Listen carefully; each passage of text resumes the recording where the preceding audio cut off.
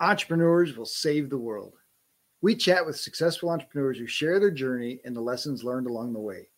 The Add Valued Entrepreneurs podcast is edutaining, leaving you with actionable advice to transform your life and create a thriving business that aligns with your values and goals. Our conversations are for entrepreneurs who want more freedom and fulfillment from their work so they can live the life they desire. We focus on the mindset shifts entrepreneurs make to increase their influence and impact in the world. It's time for you to add value. This episode is brought to you by the Add Valued Entrepreneurs podcast. We would love for you to like, share, and leave a review of our show. Subscribe on YouTube. Most importantly, help us spread the word about the great stories being shared on our show. My guest today is Steve Ricks. Steve has spent 3 decades honing and developing his skills as an expert in employee engagement, from startups to Fortune 100 companies. Steve has provided coaching and consulting in the development of people to perform at their highest level. Through the ebbs and flows of his own entrepreneurial journey, his experience has provided invaluable insight to corporate leadership, organizational health, and cultural vitality. Steve Ricks and Robert have a fun conversation about play. Steve wants to transform the human experience by injecting fun into the workplace. Play is an important part of relationship development and can help companies serve their employees better, which will in turn serve their customers better, making everyone's experience on this planet better. Well, Steve, thank you so much for joining me. I'm just excited because obviously I think our paths have crossed for a purpose. And I think we both have a heart for people and a heart for play. And I think it's going to be pretty exciting to share your story. There's no doubt about it. I first and foremost, to all of your viewers, listeners, wherever you are, aloha from beautiful Hawaii. I love to call this the ultimate playground. It's nature's playground for sure. However, I did notice that you and I share one commonality. I saw one of your pictures on your web page of a really cool 4x4. So I know one of the ways you like playing is being out in the mud with trucks. Absolutely. Yeah, so we share that in common for sure. And wherever our journey takes us today, I'm truly trusting that it will add value. So thanks for having me as a guest. Absolutely, Steve. So typically I let everybody just start with their own entrepreneurial journey. And I know that yours has had some big swings from up to down to up. And so let's just share that journey a little bit. Sure, happy to. As we were talking just before we came live, I like to tell people that sometimes the path that we choose for ourselves is not always the path we end up on. And if I reflect back on 30 years of being in the workforce, if you will, starting at a community center associated with a church in inner city Chicago, helping young boys stay out of trouble. It was a time where like gang violence and shooting, drive-by shootings were at one of their highest, at least in my lifetime. And being from there to 30 years later, having started 7 companies across 7 uniquely different industries, public, private, startup, Fortune 100, coaching and consulting. The only thing I can tell you for sure is that in every one of those situations, the passion for that day, the fuel for the fire, it was never about could we make more sales. It was never about could we take the company public, although on one attempt we tried and failed. It was never about the conventional achievements that one would consider in the business world. It was always about seeing people hit major landmarks in their life. I'll remember back in 2003, I was one of 3 people who started a mortgage company. And if you or your audience remember, back in the early 2000s, that mortgage industry went on a ride, right? I mean, it just took off. Well, in our case, it took off to the tune of over 700 employees across 21 offices in 14 states in just 3.5 years. But none of that mattered. What mattered was when, and I'm literally giving you first names of people I remember, people like Brad or Dre or Scott had never made $100,000 before in their life, and watching how that changed the freedom in their family. I mean, like that's what mattered to me. Or watching people who I'd long lost touch with, like Chuck and Becky. I mean, the list goes on. circle back to me today and talk about how their lives are better because they had an experience with our company. And so for me, that entrepreneurial journey taught me two things. One, it taught me at the end of the day, all we really have is relationships. And two, it taught me that no matter how much I fell in love with the ideas of maybe someday I'll make enough money where I can retire and just do the people thing like charity work, that really I had it all wrong, because in 2007, 2008, I was on the cusp of retirement at 37, 38 years old. And then within months, as the market crashed, I went from millions of dollars to $200 in my wallet, given 27 different properties back to the bank, and being on my knees and looking up and learning in a very, very short period of time that wealth had nothing to do with what was in my wallet. It was about what was in my heart and the community of people around me. And it was at that point where I kind of pledged, from here forward, whatever I do, it's going to be not work for today so tomorrow I can help people. It's going to be just whatever work you do, make sure it's helping people. And so that journey started about 10, 12 years ago. And when I moved to Hawaii 9 years ago, I started a company today known as PlayLab. And it has been the single most challenging business thing I've ever done, and yet the most rewarding thing I've ever done. And I'll leave you with this thought on this entrepreneurial note, Robert. I finally figured out what I want to do when I don't grow up, and it's PlayLab. Well, so let's dig into. I just love the story of how that started. Sitting on a park bench and have a conversation. So let's talk about that conversation. Yeah. So PlayLab was born out of not actually a park bench, but actually on the beach. I was bemoaning the fact that I was going through divorce, and in my case, it was a second divorce, and that's not uncommon today. But in my world, all I could think was, man, I'd been really wealthy twice, I'd been married twice, and now I was void of any of that, and the only common denominator was me. So to be real honest. Yeah, right. That's right. Ouch is right. And to be real honest, I was having a pity party. I was sitting on a beach here in Hawaii. I was moping, and along came two little kids. And I'm sure if you've had children or been around, when children are little, particularly, their energy is infectious, and they are deterred by no one or nothing to be or do what they're doing. And they came up to me, Robert, and they said, "Hey, mister, you want to play?" And in a moment, there's a part of you that's like, "Kid, can't you see that I'm like having a pity party?" But in a millisecond, you're like, "Well, sure, why not? Of course." And I like to tell people that we only played for 15, 20 minutes. We danced in the waves. We made a hodgepodge kind of sandcastle. And then along came their folks and apologized. I said, "No apology needed." And when I got back in my kitchen and I opened up my journal and I started writing, I thought, wow,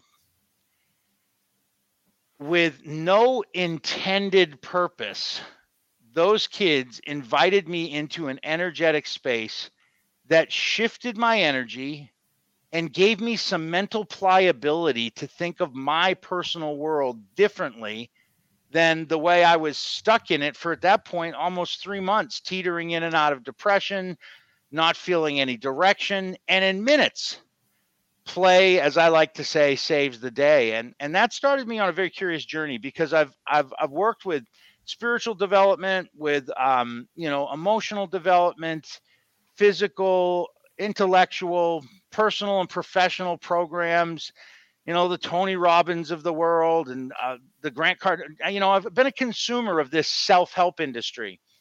And what I've observed in my own life and in the life of many others is that it is, in fact, a roller coaster ride.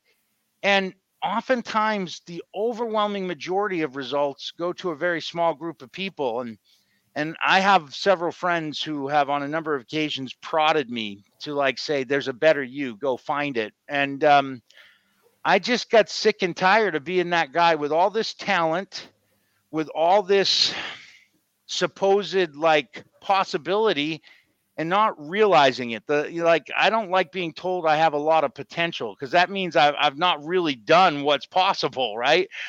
So I went on this journey and I asked myself, what is the transformational process all about, and can play be part of it? And Robert, I'll tell you, 9 years ago, people looked at me sideways when I said, "Hey, look, I want to coach and consult with you about how to play and wake up your imagination. It's going to change everything."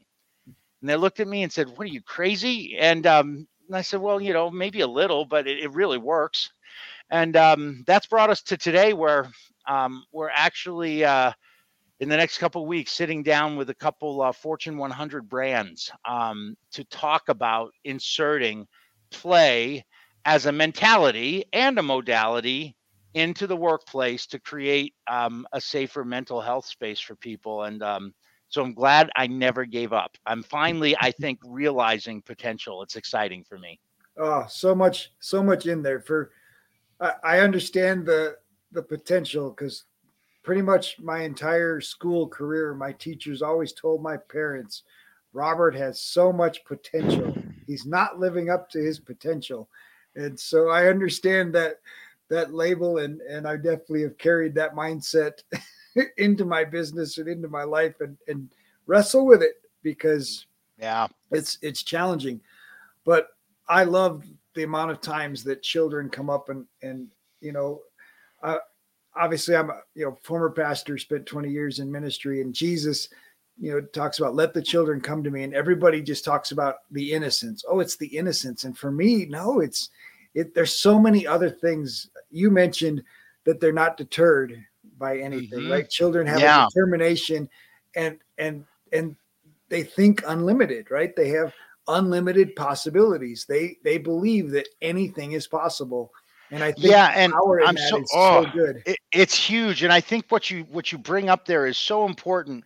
And of course, for any of us to say we truly understood what Jesus meant, it's always hard. We can interpret based on, the rules of interpretation. But one thing's for sure, like, if we're going to use the word innocence, maybe we would change that narrative, like the word that they're unmarred, like almost as if their programming of limitation has not been impressed upon them by the society around them yet, right? Like, I tell people all the time, for a long time in society, play as a action or a storyline has been relegated to one of three things. The first one, which you just alluded to, well, that's what children do, right? I can't tell you how many times as a teenager, even as a young adult, sometimes people would ask me, "Hey, you want to act your age and not your shoe size, right?" And I'd be like, "Wait a minute!" Like, and there's a difference between, being irresponsible with behavior and just being childlike playfulness. But that's the one, right? Like, and there's even scripture that says, when you're an adult, you put away childish things. And I think somehow those kinds of messages they distort the essence of play.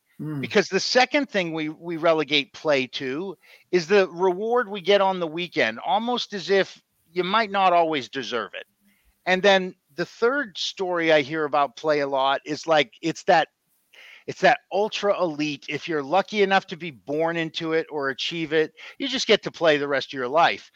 And yet none of those narratives really support what play is and what it can do. And when I started getting down to the core of what play really is it's doing something for nothing's sake.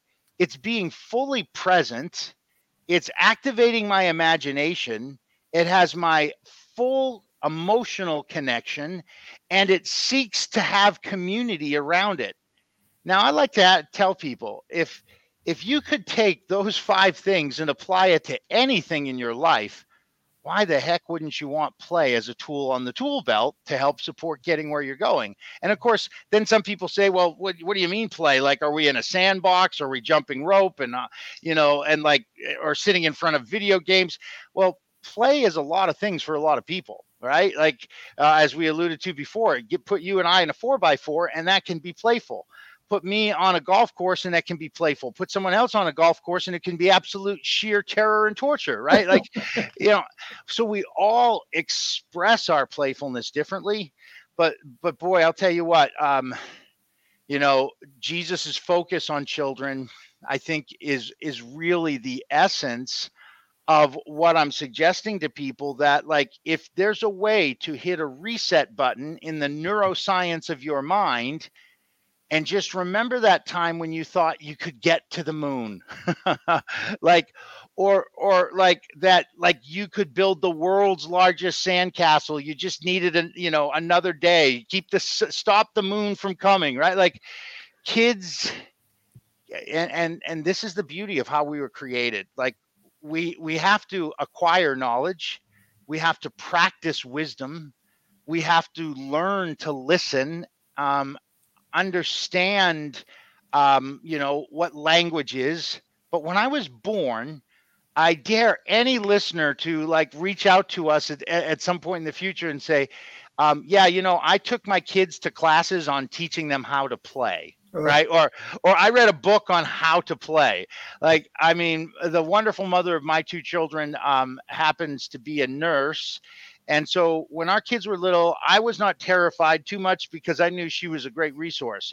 But man, you can be sure I read some books on parenting, but in none of those books does it talk about play, because play is something that the divine creator wired us with, right? It's like, we were born to be joyful, and play is a great mechanism to get there. And towards that end, it's why I'm so passionate about its role in mental health.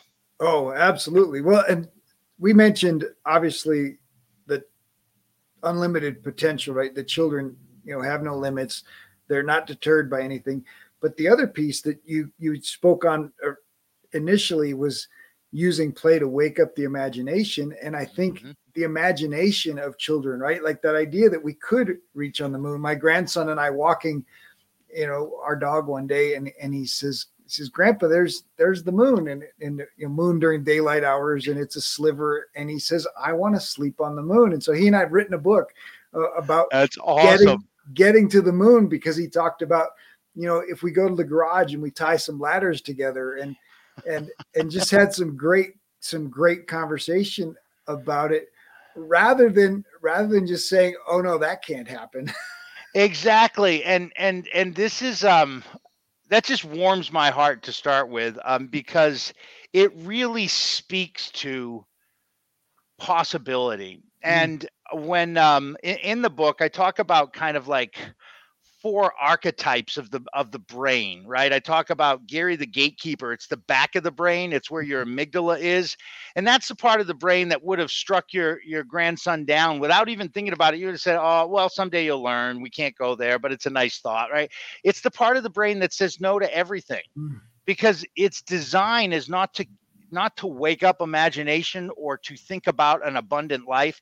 It's a very unconscious part of neuroscience. Its design is just to make sure all the functions of the body keep going. So the minute you have some thought that's way out there, without even consulting your consciousness, it's going to say, yeah, no thanks, because its design is survival, not thriving, right? And then you've got your subconscious, right? And fortunately for your grandson, Grandpa is like feeding his subconscious with possibility.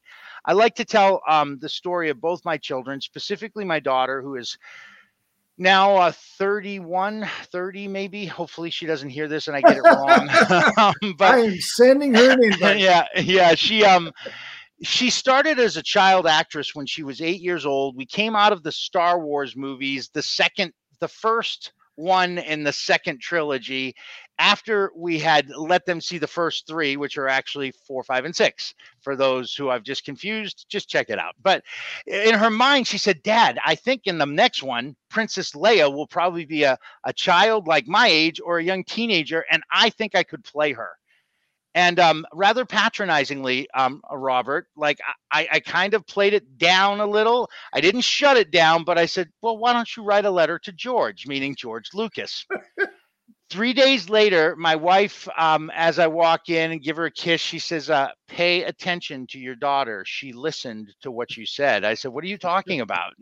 She comes out with this 8-page letter with this videotape that her brother videoed of her doing her karate moves, her kata, playing piano, modeling clothes, and 3 letters of recommendation, her Sunday school teacher, her karate teacher, and her elementary school teacher, as to why she'd be a great Princess Leia. Well, fortunately for me, I happen to know George Lucas's administrative assistant, so we sent the letter off. 4 days later, we get a call from a casting director asking if my daughter can play a supporting role in a movie called How to Kill Your Neighbor's Dog. I think it had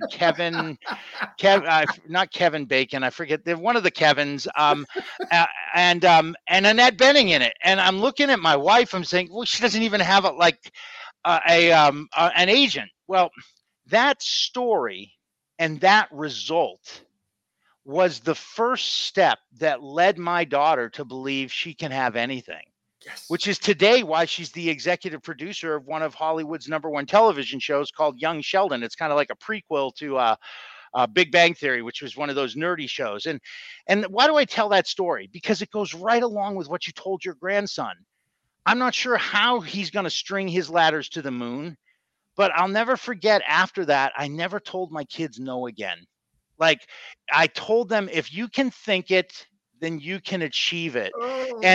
And one of the things that, like, I think that what play does for an adult is it kind of wakes up that part of the brain which has been asleep for a long time.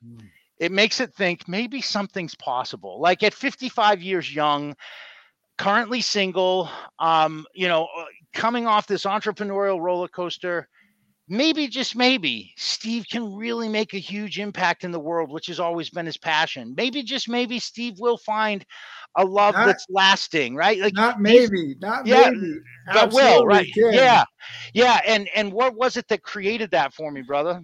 Being playful. Absolutely. Yeah. Well, I've got a little minion. You know what the minions are, right? Absolutely. Yeah. Me and that guy have conversations all day long, and he's the fierce leader of the diabolical Steve who wants to do great things in the world. That's the way my imagination works. Yeah. So originally I talked about mine being, the Bugs Bunny on one shoulder and Daffy Duck on the other, and evil good versus evil. Right. I like the minion idea better because minions you have more control over, right? Like, yeah, that's right. Else isn't writing the script, you are. Exactly, for sure. Oh man, there's so much power in that idea of possibility and imagination, and I think as adults, one of the biggest challenges is that self-belief, that idea that not only is it possible, but I can create it. Yes. And that's what imagination does. It not only unlocks possibility, it like embeds resource. I love what Tony Robbins says when he goes out and he says, look, we're all creatures of the same planet, and all the resources are available to all of us. Yes, some may have access easier than others because of where they've been born and what they've been born into. But he said the magic is in resourcefulness. And I always tell people the key to being full of the resources is asking, what in my imagination do I have to create to get me from where I'm at to the bridge of those resources I want? And I'll tell you what, if you think about playfulness, when a kid wants a cookie in the cookie jar, there's not a thing that's going to stop them, right? Tenacity, passion, resilience. I'm reminded of the little, there's a little YouTube video that went viral about a kid who stole the cupcakes. It's called Listen, Linda. And it's if you ever saw it, like, it's his little. Yeah, it's his little story of, like, it was his brother who did it, right? But, like, in that's that childlike innocence that says, yep, with frosting all over me, I'm proud I got what you said I couldn't have. And that is the nature of connecting imagination to manifestation. Because when we seek these things that give us what we want, right? Like then we'll go after it. And of course, the very real nature of that is unfortunately, not only is it, imagination is powerful, and in many respects it's amoral. It's how we apply it. And unfortunately, there's a large amount of people who are highly imaginative who use it, for the not good of others, which is why I say when we use imagination with playfulness, it kind of becomes the filter for purity, because I can't really play and not have others in mind. So when I access imagination outside of play, buyer beware. You might have some temptation to use your imagination illegitimately. But if play becomes the central force for which my imagination wakes up, I'm always thinking about the betterment of all, which is a great sandbox to live in when it comes to the community of collaboration. And boy, we need each other more than we ever have. I was reminded the other day, I saw I guess you'd call it like a video article or on YouTube. I don't remember what news station. I think it was a European news station, actually, showing Ukrainian children in a circle, singing a song and dancing around, laughing and playing. And the subtitle, I didn't have my camera or my phone near me, or I would have taken a picture to use it in social media. But the subtitle was literally "Play Heals the Pain." And it's true. Play is not the ultimate Band-Aid. We need more than just play. But most of us don't realize that it relaxes intensity. It helps create perfect self-expression. It wakes up imagination. It draws us closer together. It removes conflict. Like, there are so many byproducts of play that we'd all do well to, like, after we listen to this podcast, go do something extemporaneously that feels like play that we haven't done in years, and just see how you feel. Absolutely. Well, and I think, you brought up an interesting issue there, and I might have a different take on it, but exactly the same intentionality is the importance of character, right? The importance of character and authenticity in an entrepreneur, in a business person. And I think it's that intention. If you go into play with the intention of, like, my company is adding value to others, my intention will always be to lift others up, to build other people up, and not tear other people down, not take advantage. Right. And so I know that I can earn more money and I can have more success helping people than I can hurting people. Our corporate history has seemed to teach us that, you got to knock that other guy down. You got to use gossip and beat people up and hurt people to get to the top. And I think there is a need for character, right? And yes, part of that personal development, obviously Tony Robbins, huge personal development space, character and authenticity matters. So can you speak a little to character and authenticity and how those apply in? Yeah, 1000%. To start with, I like to remind people that my future does not have to be dictated by my past. However, if I'm not happy with my present, I better take a careful look at my past before I begin building my future. Oh, that's really powerful. Yeah. And because the beauty of play by its nature is it's so extemporaneous. It's so out of nowhere. And yet, if my entire life has been subject to I choose me before I choose you as my model, right? Like, if that's all I've ever seen, then my subconscious default may get a wonderful idea of how to play, but the flaw of my character being selfish, and by the way, it's great to be self-centered. Like, I have to take care of myself, right? But to be selfish is clearly a flaw in character that will crack right to the core of our foundation. So when I think, particularly as it relates to the workplace, one of the things I often do when I'm interviewing somebody to prospectively become a client of mine, because it's important for me to not only align with people who work with me and my two partners. I mean, we spent 4 months interviewing each other before the three of us became partners, because Wow. we didn't want surprises, right? Like, Right. and we knew over time that like character could be discovered, and frankly we used play as a mechanism for it. I like to say this: if you really want to know someone's character, at least in my world, you take them on the golf course and you see how many times they look for an eraser on the pencil, or look to use the famous, forgive me, but the famous foot wedge, right? Like, and move the ball. Like, these Or are if they get angry and yes, and start using expletives, right? Or throwing clubs. And I always tell people that like these are signs that there are predispositions already in place. And this is true for all of us. Like, I look at who I am today, and there's a lot of things I really love about who I am. we will be right back after this short break. This episode is sponsored by the newly released book, Dream Life Planner, Move from Tired and Overwhelmed to Free and Empowered by Noelle L. Peterson, available on Amazon, or you can order a personalized signed copy at Empower, EMPOWER 2 dream.com. That's Empower 2 dream.com. If you enjoy the show, please like and subscribe, leave a review, tell your friends. Welcome back. Let's get back to more greatness. One of which is I've finally learned how to love myself, which is perhaps one of the most important character traits there are. I happen to be on a podcast later this week where the whole subject matter is discuss the single most destructive life force habit you've experienced.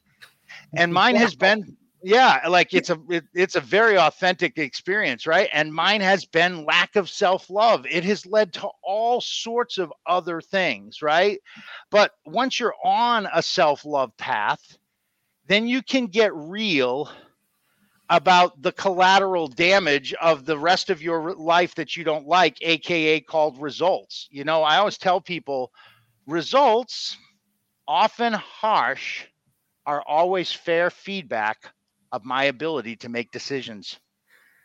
You know, we mentioned Jesus earlier, and I'm pretty sure he talks about the fruit, right?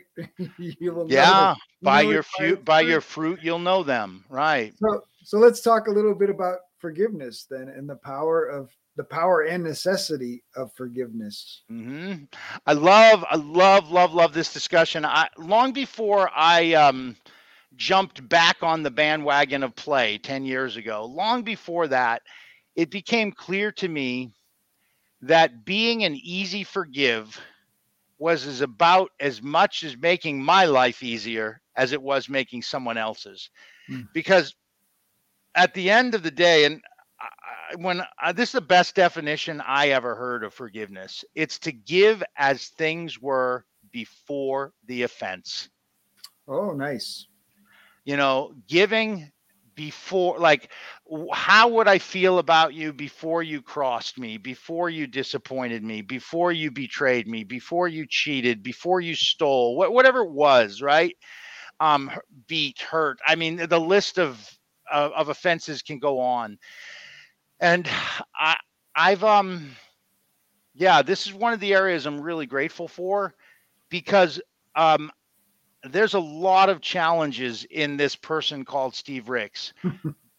However, one of them is not forgiving. And I'll tell you, that has gone like light years for me, because I've always, and I'm about 15, 20 pounds overweight right now. I call it my COVID 20. And for me, I've always struggled a little with weight. Two times in my life, I struggled a lot. I was like, I weigh about 230 pounds right now. I should weigh about 210. But I have weighed up to 270 twice in my life, back in my late 20s and late 30s. And the reason I tell those stories is because when I think about, you know, this whole journey of forgiveness, and I think about like my body, if I had to carry all the mental weight of not forgiving, along with the excess weight that I have carried at times, I'm quite certain I probably would have contracted some form of disease by now. Heart disease, cancer, lupus, something. Like, my mind is very lightweight. Like, I may still got a little too much around the waist, but I don't have I travel as a minimalist mentally, and there are enormous byproducts to forgiving. Now, there's also the awareness that when I forgive, I have to also be aware of the nature of the offense and how it affects me in the business world, right? Like, tell me I had a guy embezzle $55,000 from me, and he called me his business partner, right? And then 3 years later, right before the statute of limitations, he attempted to sue me saying I stole from him. And yeah, no lie. Yeah, no lie. And it was the first time I ever got sued back in my late 20s. And I spent almost 3 years arbitration and an additional $20,000 proving my innocence and actually getting a judgment against him for which he couldn't pay because he filed bankruptcy. Right. But that was the last time I remember really being angry at somebody and holding something against them. And after that, what I really, really learned was, okay, now in business, what can I learn from that about how I have partnerships and relationships, A, and B, mentally, spiritually, emotionally, what can I learn? And I think it was by Stephen Covey, one of the Coveys anyway, but there's a book called The Speed of Trust. And in it, the book says you got one of two ways. You can either let people build trust over time, or you can give it to them and see whether or not they chip away at it with their own poor decisions, or if they fortify it because you gave it to them. So as it relates to trust and forgiveness and play, I will say this, that the sooner we get to the place where we're an easy forgive, the lighter the journey of life becomes. It doesn't mean we should I've oftentimes been accused of being too not too forgiving, but too trusting, right? Well, Jesus says perfect love casts out fear. So I live with this mentality that those who I keep closest to me, if I love them fully, fear is only a function when I lack trust. So if perfect love casts out fear, then the need for trust goes away. So, and it doesn't mean we're not perfect, but it just, and I get to choose who gets close to me, right? And so as a result of that, I think the sooner we can find our way back to childlike behavior, which is, 1 minute they're yelling at each other, fighting over something, the next minute they're super duper friendly again, right? Well, the reason we don't hold that is because we've never been taught how to get rid of it once it's there. Absolutely. Does that make sense? Absolutely. Well, yeah. and I just want to clarify, right? Forgiveness and trust are two different things. Characteristics, absolutely, and they're not exclusive, right? No, that's right. I can forgive somebody for my sake. Yeah, it's not about them; it's about me. I can forgive them, but I don't ever have to trust them. That's right. Yeah. There's two different things. Now, yes. Obviously, if I have to restore a relationship with them, say a marital partner, a business partner that you want to continue the business relationship with, there's going to be some checks and balances for that trust, right? Right. There has to be a process to rebuild trust. Yeah. But I can forgive instantly for my sake. And then what is the process to rebuild trust? Yeah. To restore the relationship. Now, obviously, if I have a relationship that I don't care about the trust, I still have to forgive in spite of the trauma or whatever. And the story I tell myself is that I'm not a victim of that situation, but I'm not going to allow that situation or that person to define me moving forward. Yeah. So forgiveness is definitely about yourself. And I think so many people are caught up in the idea that, well, if I forgive them, I let them off the hook, right? They're worried about justice. And justice and forgiveness are not exclusive either. No. And so I can count on God for justice, let God deal with justice, and I can still forgive because it cuts that control that they have over me. And that's the important piece in there. The big piece you mentioned, you mentioned selfishness earlier, but then you also talked about gratitude. Let's talk about the power of gratitude in shifting that attitude. Well, I like to tell people that in life, pain is part of living and suffering is optional. the reason why I don't suffer is because when I am in pain, I am reminded that this is not happening to me, it is happening for me. I also take responsibility when things that I feel like are happening to me. That's when I remind myself, yeah, silly, because of the decisions you made, right? Like gratitude for me is like, I don't know that they are one and the same, but they're really close for me. The power of acceptance. What is, I think, is the bridge to gratitude. And the reason why so few people, yeah, I guess they're not totally the same, but boy, they're kissing cousins.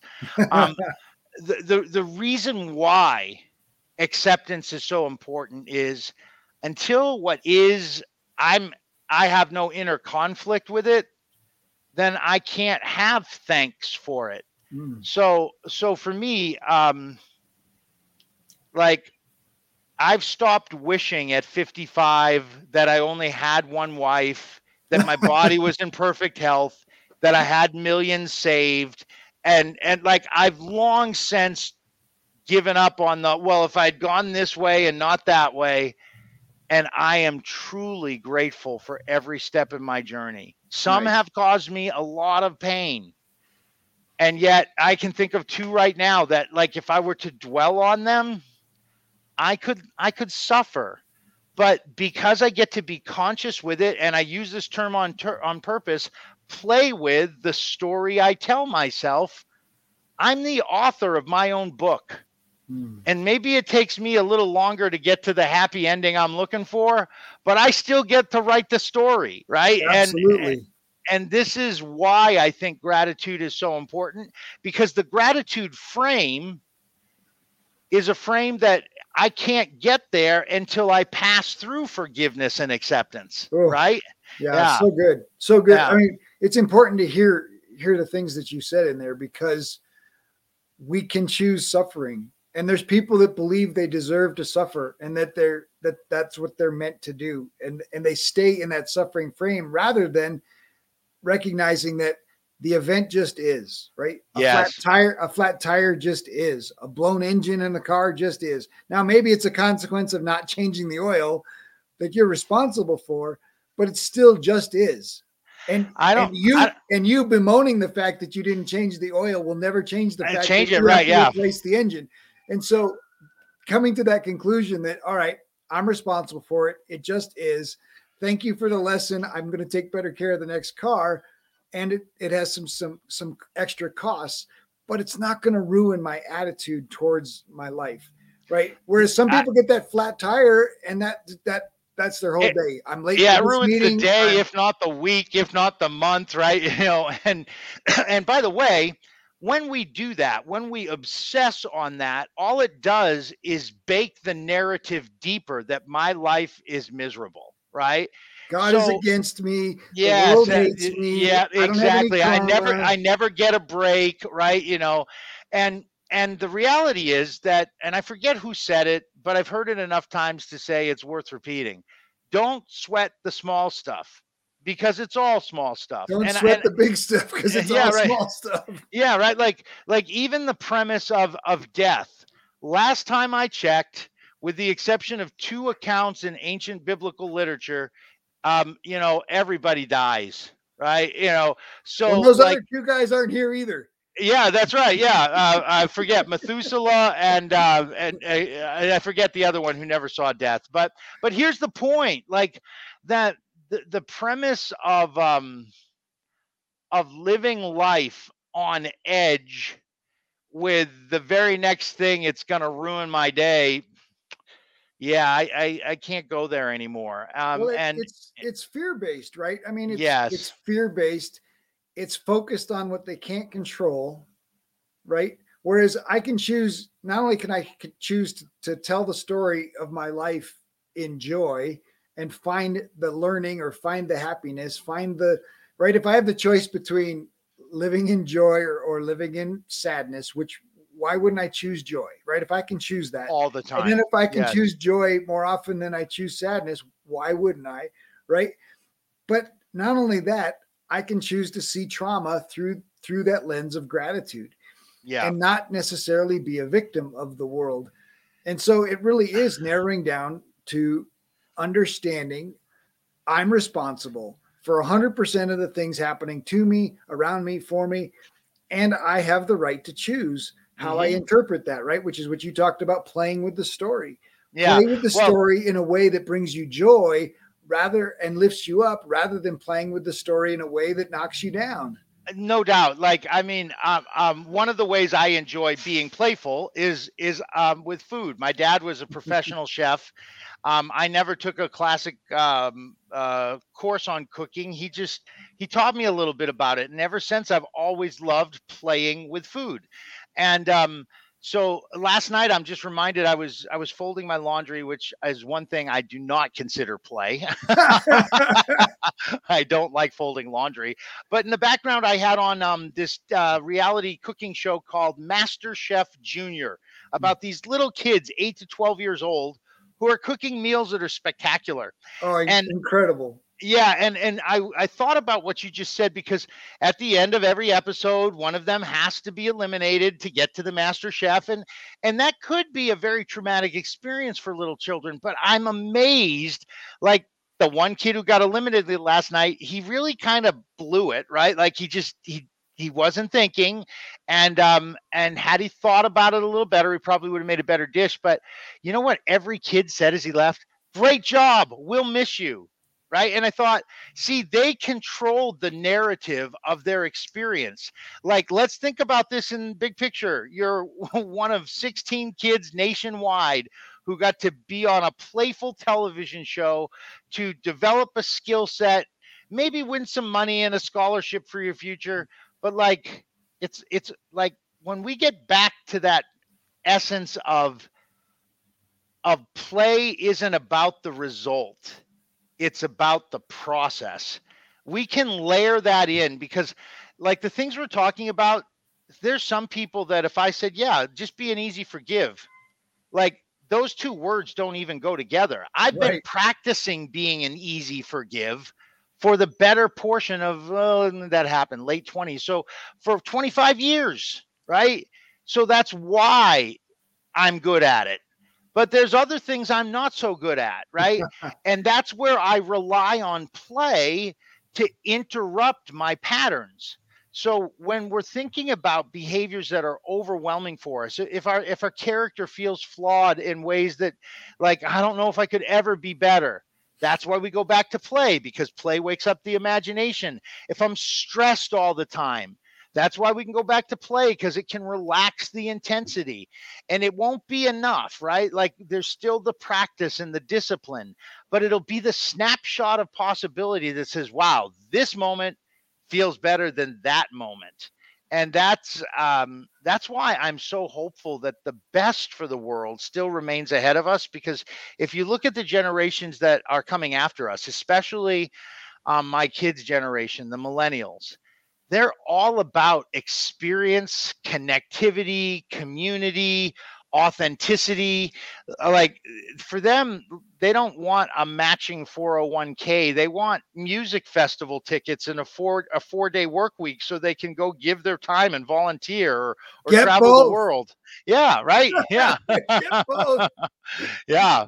Well, the challenge is they're not future thinking far enough, right? And the consequences of our future are catching up with us.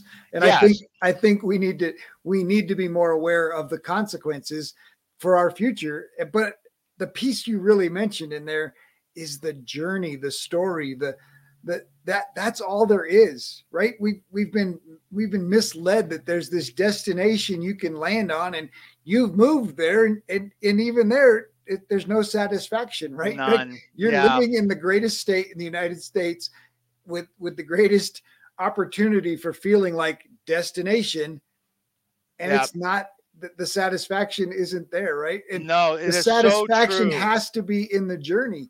And you mentioned finding that in the journey and recognizing that play can be such a great part of making the journey just that much more enjoyable.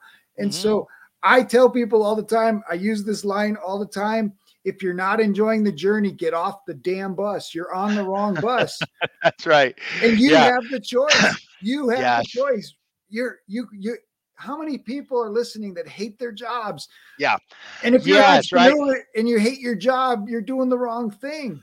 Well, one of the things I heard that it's frankly it's why we talk about experimenting with play, Oh, because experiments are about feedback versus performance, which is about results, right?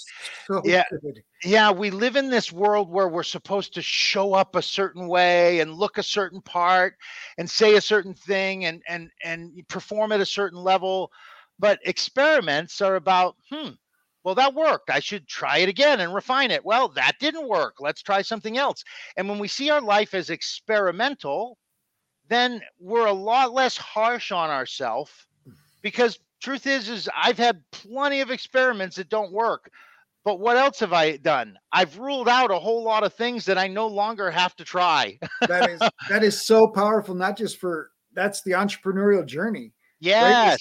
It's the difference between results oriented living, right? Where I failed. That was a terrible failure versus an experiment where I just know one more thing that didn't work. By the way, this is why I know I'm going to have an amazing connection with a woman sometime in my future, because I've experimented enough with the process of how to be together and it not work. I'm now keenly aware of what it's going to take to work. Amen. And you're magnetically attracting. You're magnetically attracting to you that you desire. Yeah. Versus the person who's failed in their relationships and it's, oh, woe's me. I never get the right person. I'm always picking the bad ones and they're focused on what they don't want. And guess what? Correct. They're going to get in the third. What they don't want. Yeah, that's right. Yeah. This is so true. Your mind is more powerful than you imagine. And if you want something different, you need to think different thoughts. Yes, for sure. Which, by the way, is the whole reason I wrote the book Play Saves the Day, because play is a mindful thing, right? Like when I play, it's a very intentional thing. And I think a lot of times people talk about like mind hacks or consciousness hacks.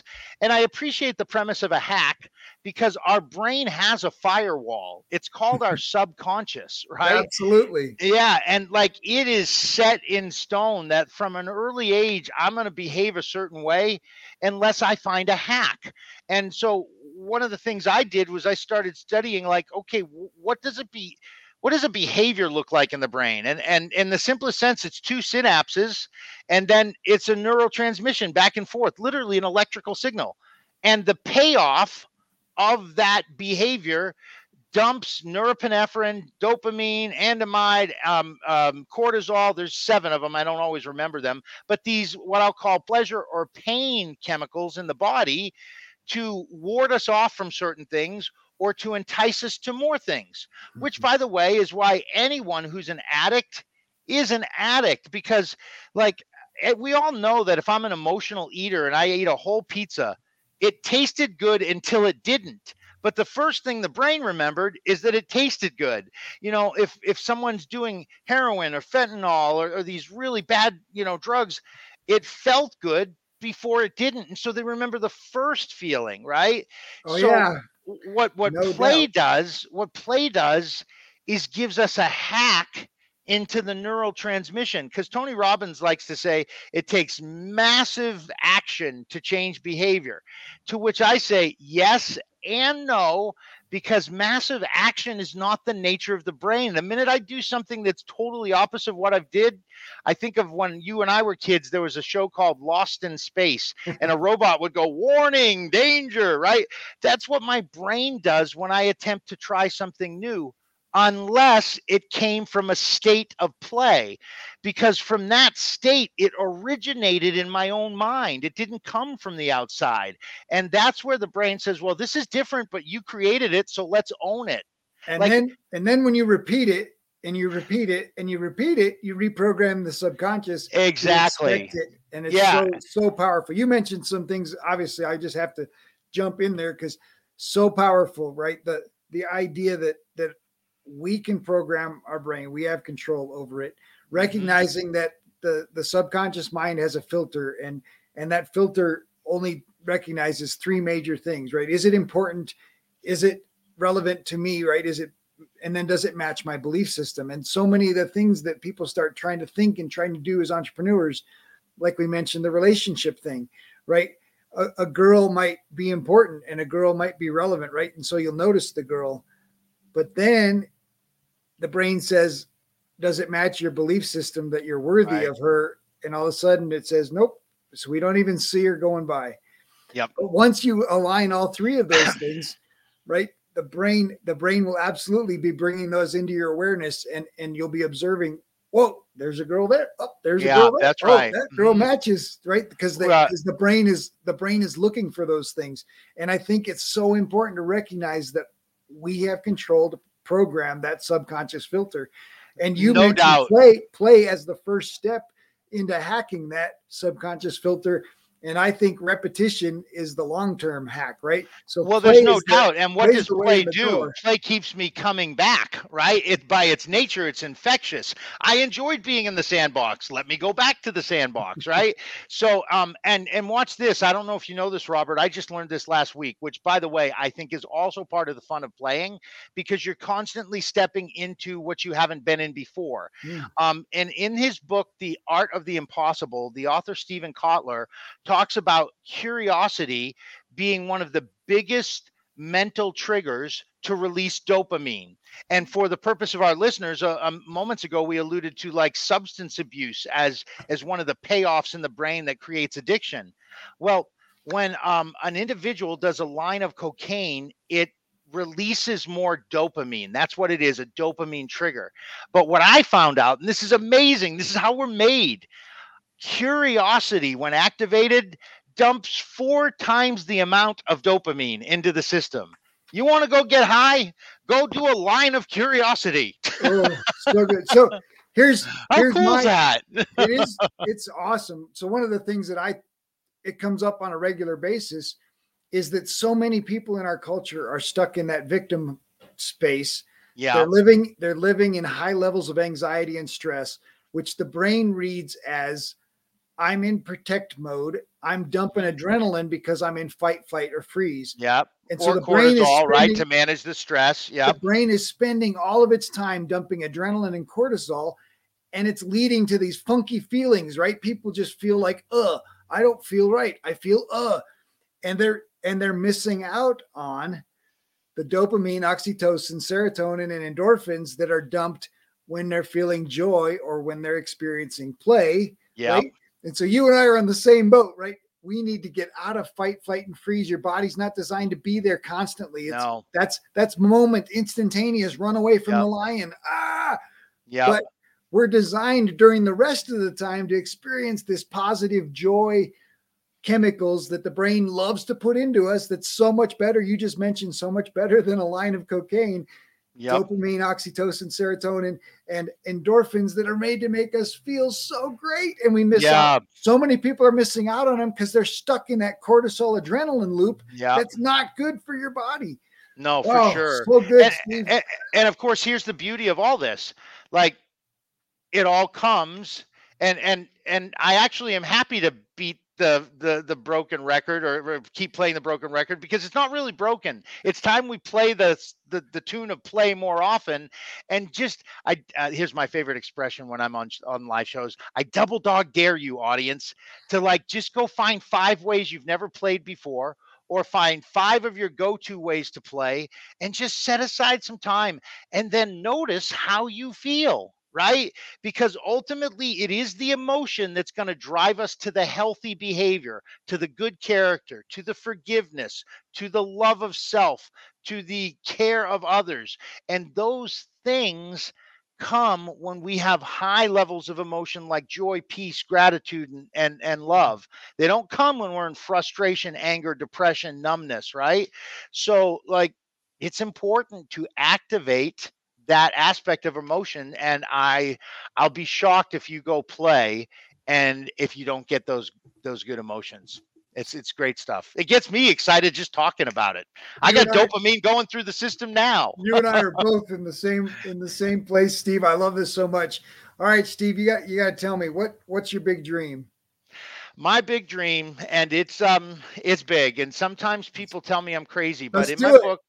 in my book, Play Saves the Day, I talk about how in the last 3,400 years, we have had 237 known years, recorded history, where there's been the absence of conflict on the planet.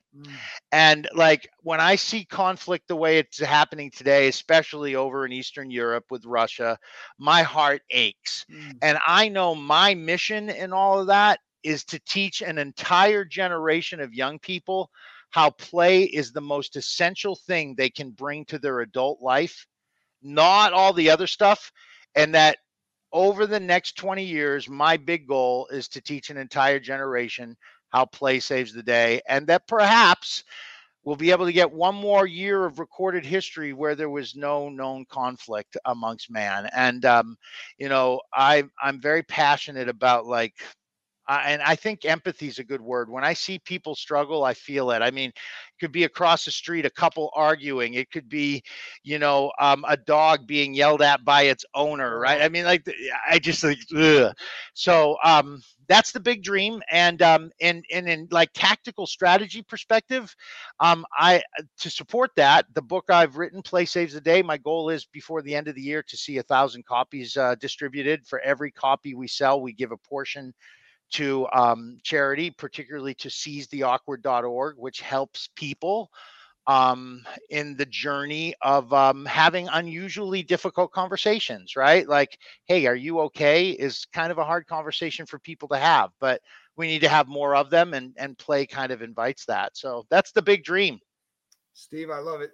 Steve, thank you so much for joining me today. I appreciate you taking the time. I appreciate your heart and your spirit, and I'm going to do all I can to help spread your message and share the news. So I appreciate you taking the time, and what a joy this conversation's been. Robert, it's been a pleasure being your guest, and anything I can do to help add value, you let me know, because that's why we're here. And hashtag Play Saves the Day. Aloha. If you enjoyed the show, please like, subscribe, or leave a review. We have a free gift for you at addvaluemindset.com. That's addvaluemindset.com. We've collected some of the best mindset secrets shared by successful entrepreneurs on our podcast, and we want to give them to you for free. addvaluemindset.com. In our next episode, DJ Heart Attack and Robert have a conversation about travel and the nightlife, how his nightlife experience empowered him to start his own food business in the middle of the pandemic, how he and his partners are creating a social movement around their culinary experience. It is a valuable conversation about business growth, scale, and just the willingness to make it work.